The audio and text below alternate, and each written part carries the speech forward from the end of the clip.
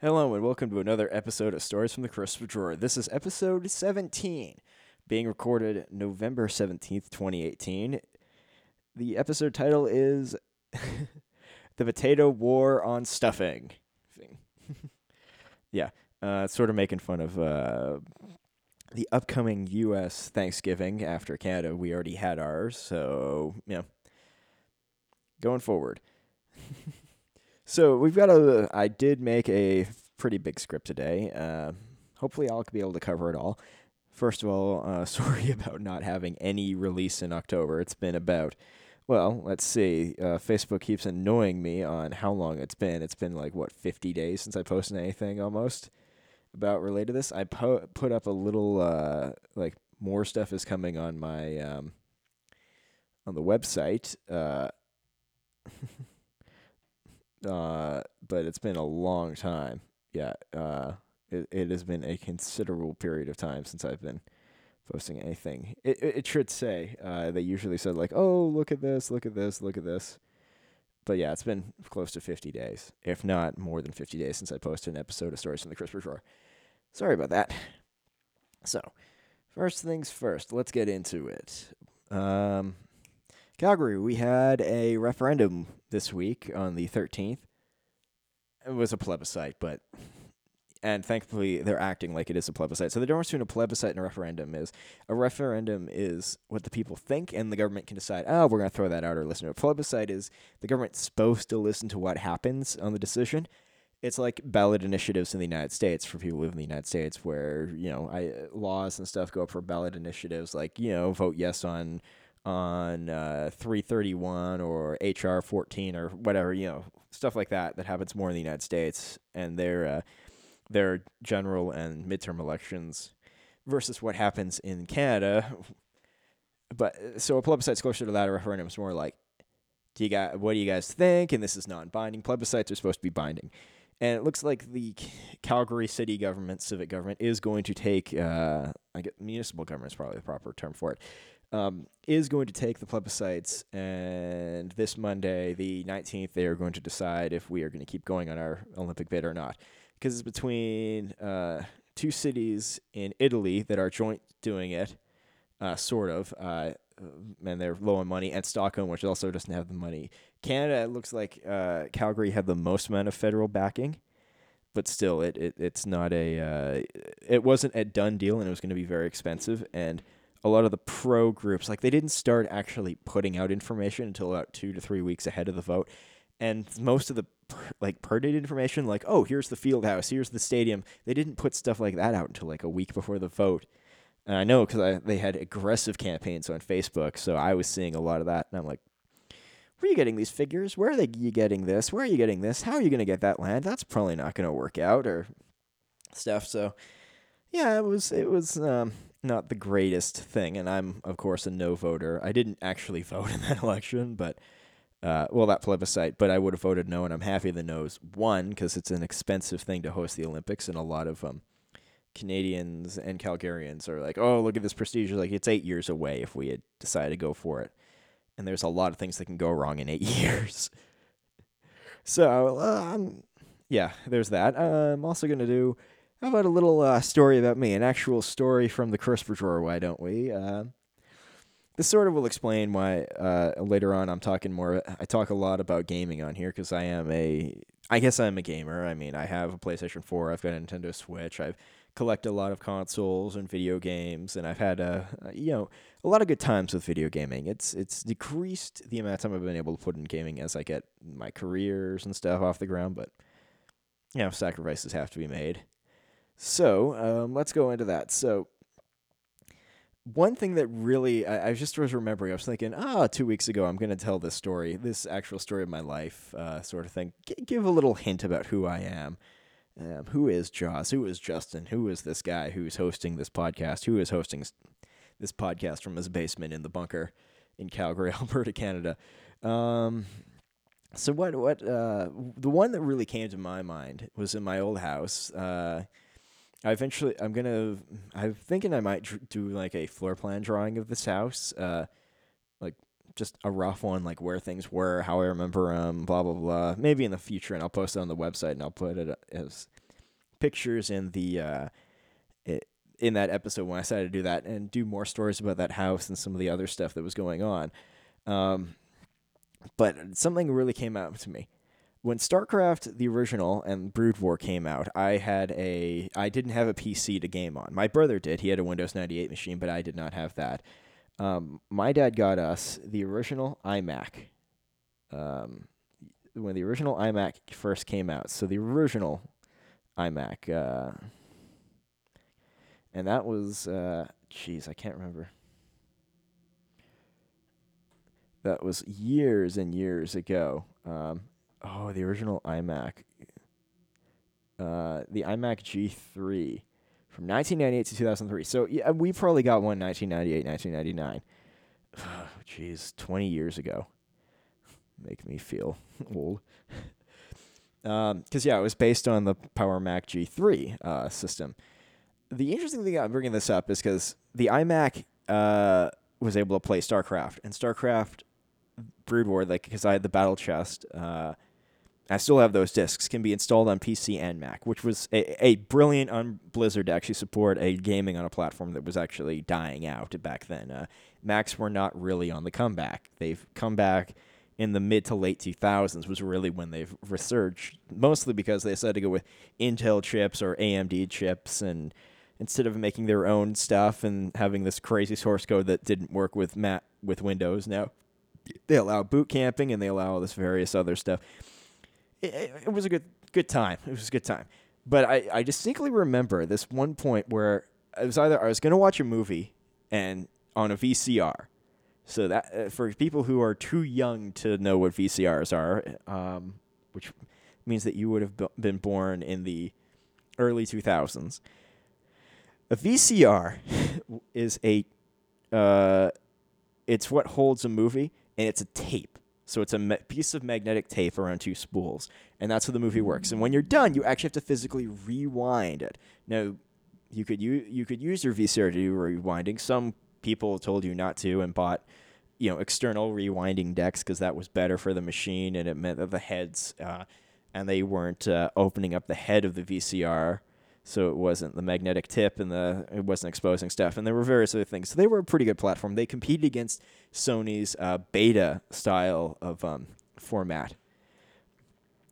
As a sort of cassette-like distribution. Beta had technically a better picture quality, a better data transmission, and was a smaller object. It was a smaller medium, so it would have been better. But of course, the studios didn't buy Sony's Beta. They decided to go with VCR, which I don't know if there was a Panasonic decision or somebody else back then. I'd have to look it up. But anyway, it was either that or I was wanting to watch cartoons or I was wanting to watch something on TV. And I distinctly remember taking the original iMac, which had a handle, and think about this, I was not that old then. I was maybe, it's probably closer to 10 or 11 years old back then, I think. I would have taken that computer, this probably was 1998 or 2000, I disconnected the computer, took my mouse pad, because it had that crazy circle mouse, took the keyboard over, found an extension cord downstairs in the garage, brought it upstairs, plugged the extension cord in to some outlet that I must have found around my parents' bedroom where they had the big screen TV and the media center, and moved the TV. Eventually, moved the computer over there, plugged it in, and got StarCraft playing on it, and that was just I don't know. It was just something to do. It was really funny that I did that. It explains to me ever since why I love gaming. Because remember, this would have been This is when I had the N64 downstairs my brother had bought the N64, and it was downstairs in a room that we called the playroom, which is in the front of the house. Moving my computer downstairs going downstairs, and when you're that young and you've got I don't know how expensive those computers were back then. They were probably pricey. It's not something you want to drop and break. Moving something on the same floor height as you is not too bad to do if you have to go up and downstairs. And note that my parents' place had two staircases. One there was a straight staircase, a regular straight down staircase, 27 or so steps from the second floor down to the kitchen. And then I'd have to walk all the way around the kitchen to get all the way to the playroom. Or I would have taken from my bedroom a spiral staircase that was halfway to the playroom. Except the playroom didn't have a lot of exposed plugs anywhere and had a lot of sun glare. And where I positioned in my parents' bedroom actually was way more comfortable.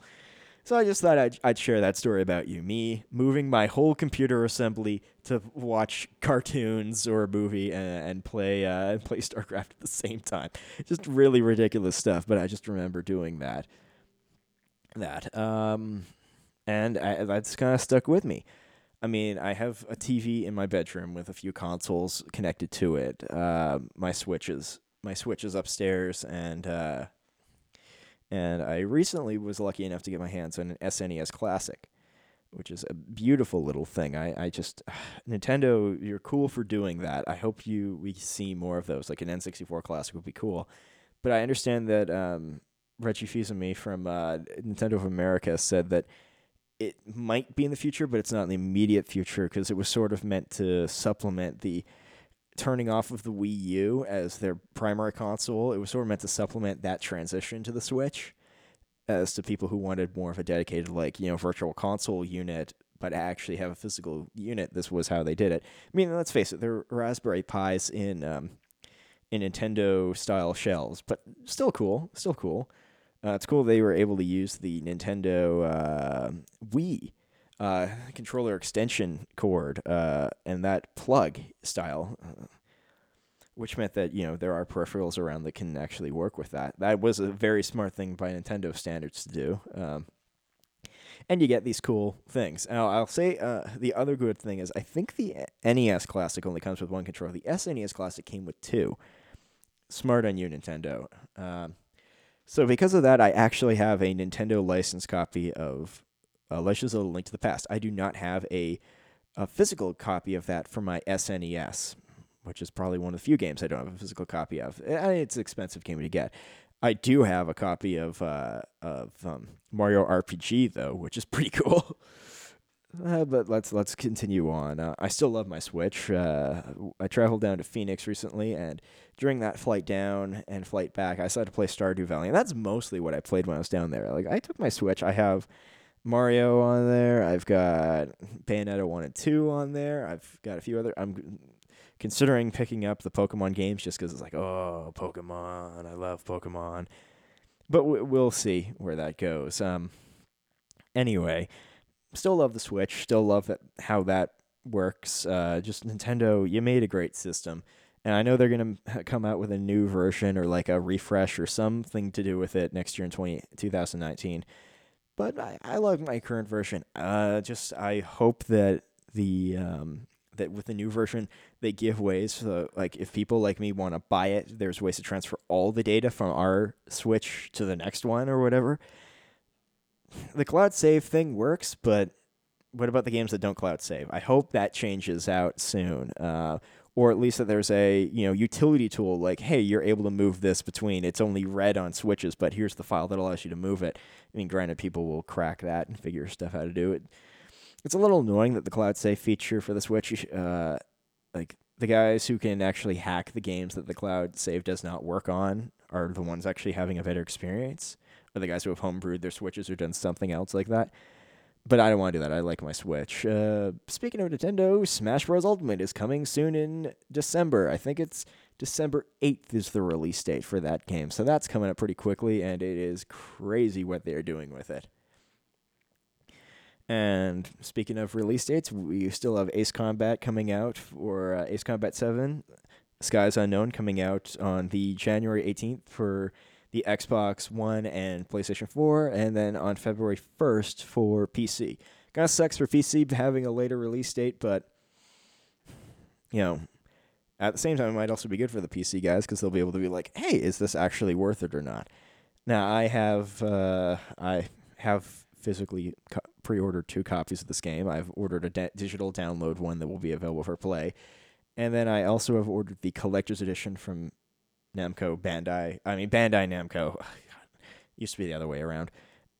But we'll see. We'll see. I like it. I don't promote other people buying pre-order of it because it may not be worth it. I just want to get the Aces of War edition in North America. I hate that I can't get the Strange Reel edition, but the ones I've seen to buy, it's more expensive for me to ship it from where I could buy it than actually the cost of it. Like the Australian one to ship it to Canada is more expensive than the actual unit. And I'm like, I don't want to pay for that. So there's that. Spider-Man on the PlayStation 4. I can't believe I haven't gotten it yet. Also, Red Dead Redemption 2 came out. I don't plan to play Red Dead Redemption 2 anytime soon, but it looks amazing, as does Spider-Man. But I plan to play Spider-Man soon because it's just a fun game. We can talk also more. Battlefleet Gothic Armada 2 is supposed to come out the day before Resident Evil 2's remake gets released, like the same weekend, like Friday, Saturday. What the heck? Like, I'm trying to book Fridays and Saturdays off and like book weekends off just for that, but that's crazy. And then good news on Command & Conquer. Command & Conquer 95 Tiberian Dawn and Command & Conquer Red Alert, and the expansion packs for both those games are being remade to allow up to 4K resolution in those games by Petroglyph with EA. That is amazing that they're doing that. It's good to see that the people who did complain in the right way following the CNC Rivals announcement, that the team behind it was happy to say, like, okay, fine, we'll remake the original Command & Conquers, and we're going to get the original guys, or like the team that kind of did, because Petroglyph is what basically remained of Westwood when EA liquidated Westwood to turn it into EA LA, which is now gone as well. That is a good thing to do. Hopefully we'll see more. I'd like to see Tiberian Sun and Red Alert remastered. Red Alert 2 remastered, and frankly, to see a proper, like, an amazing, not just a remaster, but like a remake of Generals, so it could go considerably higher in fidelity and higher quality, which would be cool. And to back that on, I heard that Warcraft 3 is being remastered. Let me take a look at this. I heard this on Wednesday from a friend. Warcraft 3 remaster. Is this actually true? Is it out right now, actually?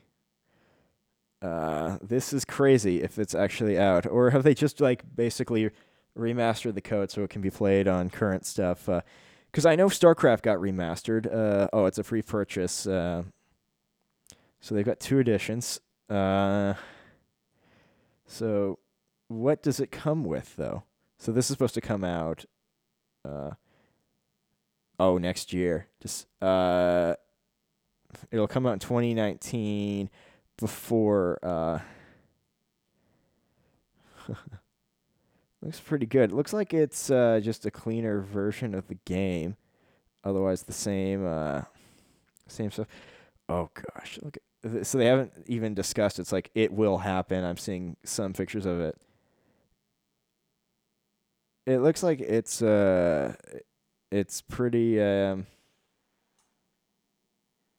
looks like they've upped the graphic quality a bit on it, like not too much but not too little. Like it looks like it's just cleaned up a bit. I mean, I haven't played the StarCraft remaster, which is supposed to be good. Yeah, let's see what else do they have.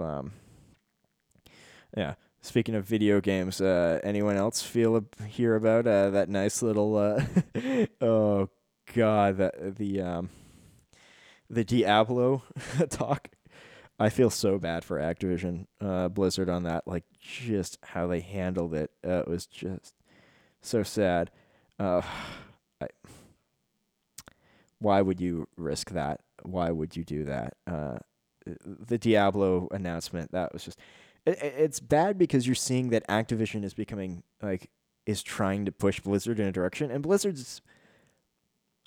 face it, Blizzard does not get a free pass on this because Overwatch, Hearthstone, Dota 2's Steam, Heroes of the Storm, like these games are big money makers, and Overwatch really brought in the idea of the loot box to the industry, like as a microtransaction. Granted, people will say, "Oh, it's a cosmetic thing," but Even then, it's like, I don't like that. Oh yeah. Speaking of which, Command and Conquer Remaster should not have any microtransactions.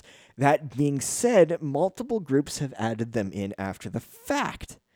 Um, like who was it? Battlefield or no? Battlefield's not out yet. Battlefield 5's not out yet. But there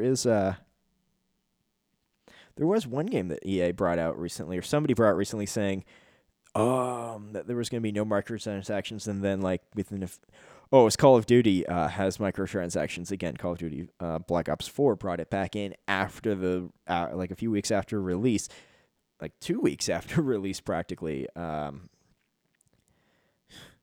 don't know.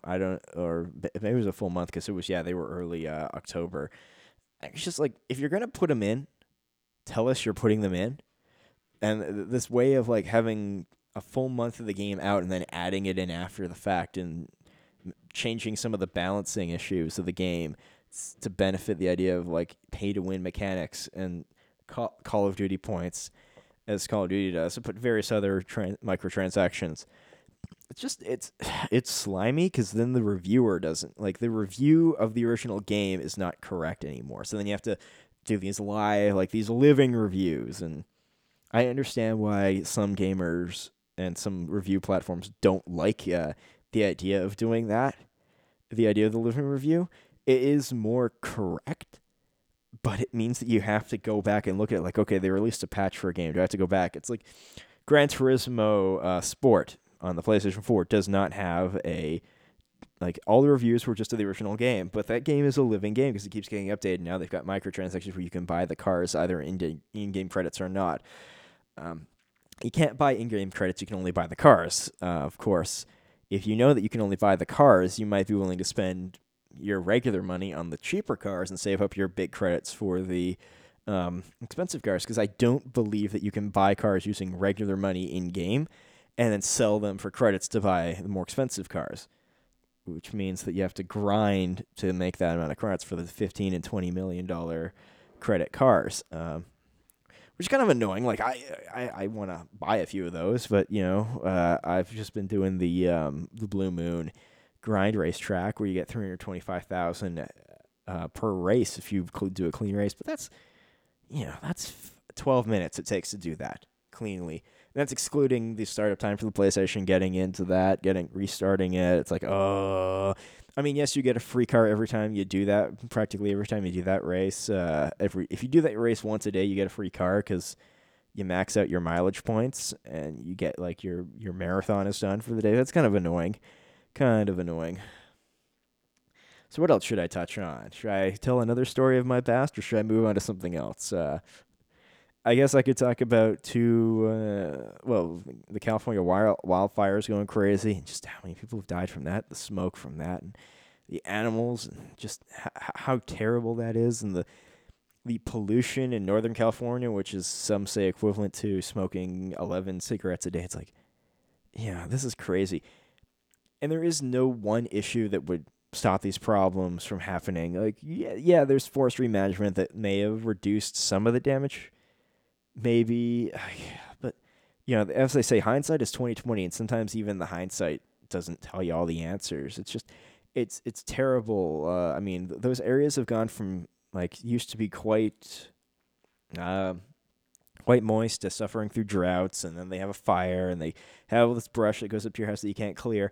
But even so, you can get wind that can, let's say you're able to clear the brush within 10 feet or 20 feet of your house. If fire gets going and you got a tree that's got 40 feet tall, and it falls over and hits your house, even though you cleared the brush, that fire's getting to your house, man. That tree could knock over and carry that fire with it and totally burn your house. So there's not much you can do. And of course, we build our communities with largely flammable materials, oil-based products, to protect the house, and wood, drywall, it doesn't really burn as much, but most of the framing of these structures are based on wood. Most of the furniture has wood in it. We have flammable stuff like natural gas lines running through the house, or furnaces that are heated certain ways, and you can't really stop these fires effectively when you know that. And by what I mean stopping these fires, I mean when they go, they are just gonna go. Good luck.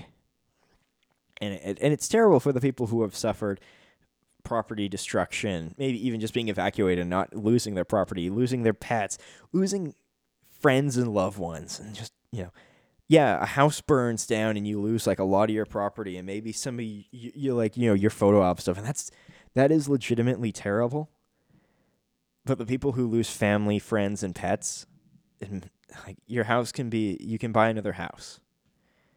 You can make more memories. You can't get that pet back, who is such an important thing for the last 4 years. Like, and your family members, if families or members die or friends die, like you don't really come back from that. Like, time heals all wounds, but that's just that's a tragedy that shouldn't be happening. And it's just how are we going to deal with that? It's terrible. Now they're saying the smoke from that fire might actually might block out might cool the earth a little bit, like 0.1 or 0.2 degrees, who knows? But there's also a lot of carbon going on in the atmosphere from that smoke, so, optimistic wishes versus reality. We'll see what happens. Scientists will know over the few years. And speaking of scientists will know, Michael McCormick, a historian at Harvard, says that the worst year to be alive as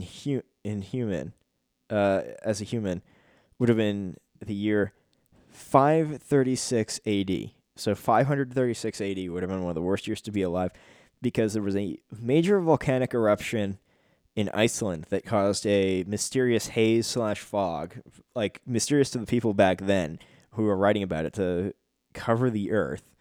And it caused snowfall, like summertime snowfall in China, crop failures in various places, depression, famine, economic stagnation across most of Europe, and followed by the next two eruptions that happened various other places in the year 540 and 547 AD, as well as the Justinian plague that hit Egypt, that killed between 1/3 and 1/4 of one half of Egypt's population, and brought about the end of the Eastern Roman Empire. Like, it's just crazy stuff that this can happen. And it cooled the Earth 1.6 to 2, like 1.5 to 2.5 degrees Celsius, according to Science Alert Science magazine that has that.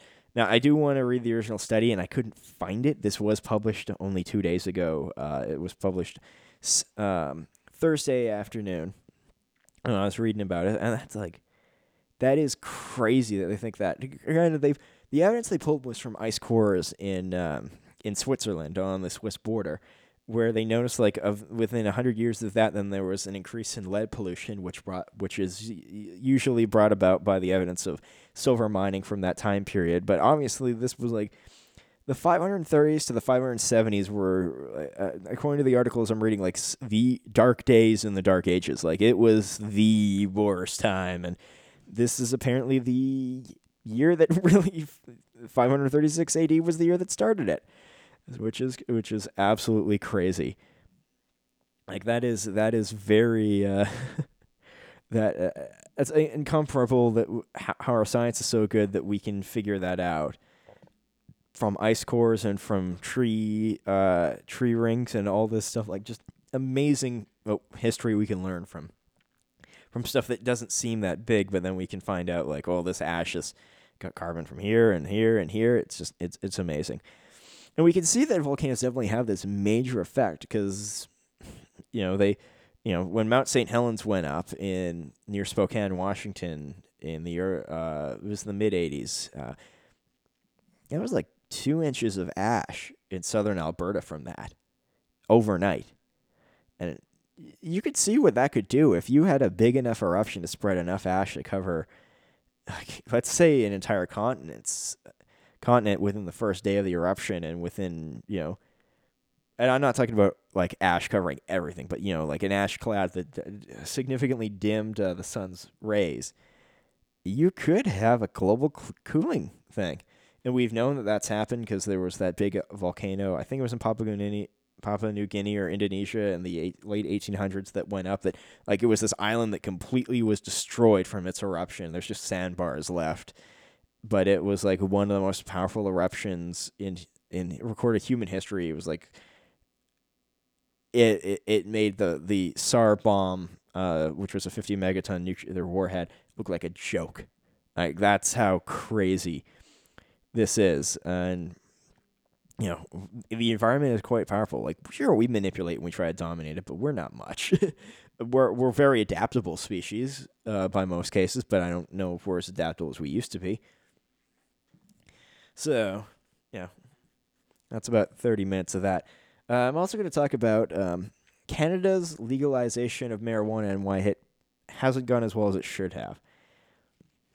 Now, when you consider legalizing a drug, the goal is largely to weaken the black market and the criminal element of it by having having an abundance and it cheap enough so a regular consumer is going to go to a place that's legal and monitored or regulated in some way, shape, or form by a body, either government or maybe even a private institution the government trusts or that the community trusts, to purchase this drug and to have it in safe places, and understanding that they need to take responsibility for doing it, that they're not going to be arrested for possessing it, but if they do things that are questionable on it, it will be a heavier fine or heavier punishment based on that. So, like walking around with 4 grams of marijuana wouldn't be a problem, but driving under the influence of it and finding out through a blood test that you had too much of it in your system, well then now you're risking other people's lives. If you're smoking in your own house, that's different. Versus, doing stuff in public that could endanger other people. That's the libertarian perspective. But now we find out that Canada has largely had a very limited supply, and some provinces have gone, let's do the Quebec thing. Quebec has a monopoly on it. And Quebec's monopoly is running very low on marijuana, and it's very hard to get it because the monopoly decides how they're going to distribute it, and they're charging the prices. And now the black market is seeing opportunities in Ontario, seeing opportunities in various other provinces, and they're coming in, and the illegal marijuana, which the legal stuff was supposed to undercut at price, the black market is now cheaper than the legal stuff because of how hard it is to access it, how the government has restricted the supply lines of it, restricted the distribution points of it, like way too much. And granted, that's not just a province thing, that's also a civic issue. That needs to be brought up. But you see this going on, you're like, okay, the whole point of this was, thankfully they're stopping, like, possession charges are largely going down. But there are guys still sitting in prison who got arrested with possession, and probably their trial finished up just before the full legalization made effect. Like, that should be dropped. That guy should be out of prison. Because if all he did was buy marijuana and he walked around with 4 grams instead of 1, he was over the legal limit. It's like, should he go to a prison where he's like $300 a day it costs to lock him up, or like however it is, like 20,000 plus Canadian dollars a year to have him detained because he decided to smoke and walk around with marijuana? Like, if that's all he's done, let him out. If he broke into somebody's house to get high because he was going to steal their TV to buy marijuana, that's different. But that was the whole point of legalization, was to make sure that people weren't going to be desperate. The prices weren't going to be high. They weren't going to be breaking into houses. And now it's not working out as well as it should be. I don't know about Alberta, if it's too crazy here or not. But from what I've heard, Ontario it's very hard to buy through the Ontario supplier, with even them not properly informing their customers of how to do it. Quebec having the monopoly and being almost out of it. I think a lot of the suppliers for Western Canada also suffered a considerable drop in the amount, which, of course, when supply and demand, when you have a ton of demand and very low supply, well, that supply gets very expensive because you're going to get people who are willing to pay the new price to get to the parity point. Not to the parity point. Oh, God, what was it from economics? I can't remember. But basically, like, one of the curves shift until it gets to a point where the supply and the demand are equal. So the price is, so if you got very limited supply, the price is going to go higher here. And, is it Pareto efficiency? I think it was. I might be completely wrong. Let me look up Pareto efficiency. I think that's what it's called. No, that's something else. No, Pareto efficiency. Oh yeah, Pareto efficiency is determining allocating of as when somebody intervenes in the market, like when the government intervenes. So there's that. No, what you're looking is like the efficient, like the new supply and the new demand point on the supply and demand curve graph. So we've got that not going that well. So good on us, Canada. Let's legalize it and then find out we don't have enough supply. And unfortunately, I think the Liberal government is going to get in 2019 because of legalizing marijuana. I think they're going to get a lot of votes for it. Now, I don't think that if let's say the Conservatives got in, I don't think they'd ban marijuana. I don't think they re-legalize it, reschedule it as a controlled substance.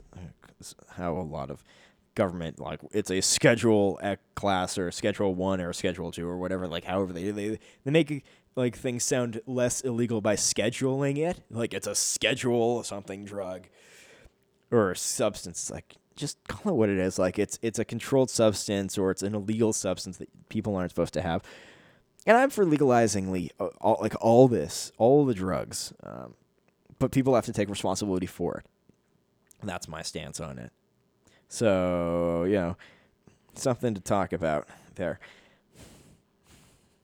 Yeah, it's just crazy. And then, let's see, we're 37 minutes almost into this whole thing, and I feel like I'm mostly done what I want to talk about. I mean, there's not too much going on. There's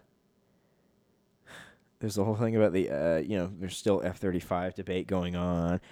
Should it be the F-35 cool, the F-22 cool? Oh yeah, the Sukhoi or Sukhoi, I think is how they're pronounced. I don't know. They make the Su-27 flanker series of aircraft family, the Su-32, 34 fullback ground attack version of them.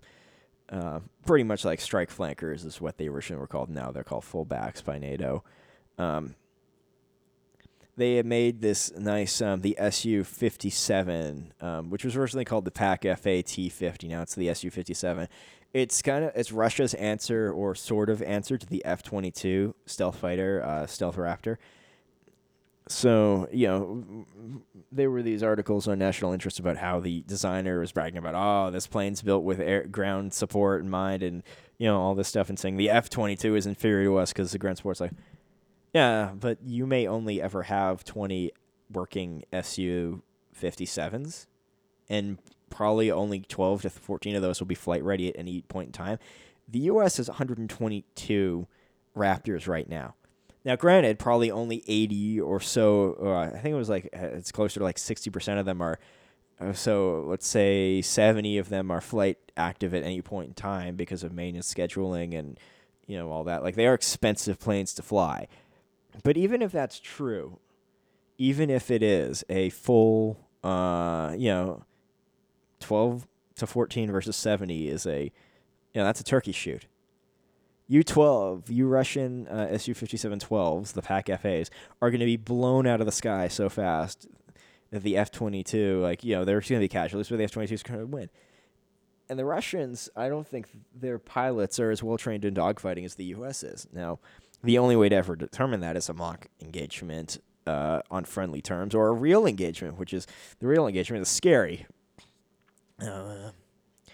But yeah, so there's that, and then China was showing off their new stealth fighter. I think it was the J-20. They had it at one of their air shows with the weapons bay open, showing their new missiles that they're supposed to have with it, or was it the J-11? I forget. It's the one that's like this elongated aircraft that looks like it has, like, the back end looks like they stole it from an F-22, and the front end looks like they just took an old J-10 and sort of stealthed it up and put it in, and then their next fighter is closer in line with the S versus the F-35, which, by the way, Russia hasn't made a second stealth fighter yet. Interesting that China's made two. Both aren't in service, but will be soon. And Russia's only made one, and it's too expensive to really put into full production, just like their T-14 tanks that they've been making. But granted, you're dealing with a country that like Russia doesn't have the money it used to have. Like when the Soviet Union existed, they had the ability to direct a lot of money into weapons research and military development because they were basically draining they were taking raw minerals and production supplies from various other countries under the Soviet control and giving it to Russia. Now that a lot of the better places like Ukraine and some of the other more mineral-rich places or had better factory experience is now out of their control. They sort of have lost their economy, and they've never really recovered from that breakdown of the Soviet Union, which is why you can see why certain governments want to bring them back in a way, which is not a positive thing to think about, but it is what the governments, what the Soviet Union and what the follow-up guys who want to restore the idea of like, oh, the Soviet Union was great back then. No, I get it. The Soviet Union was this amazing superpower, and communism destroyed it because communism destroys everything. So there's that.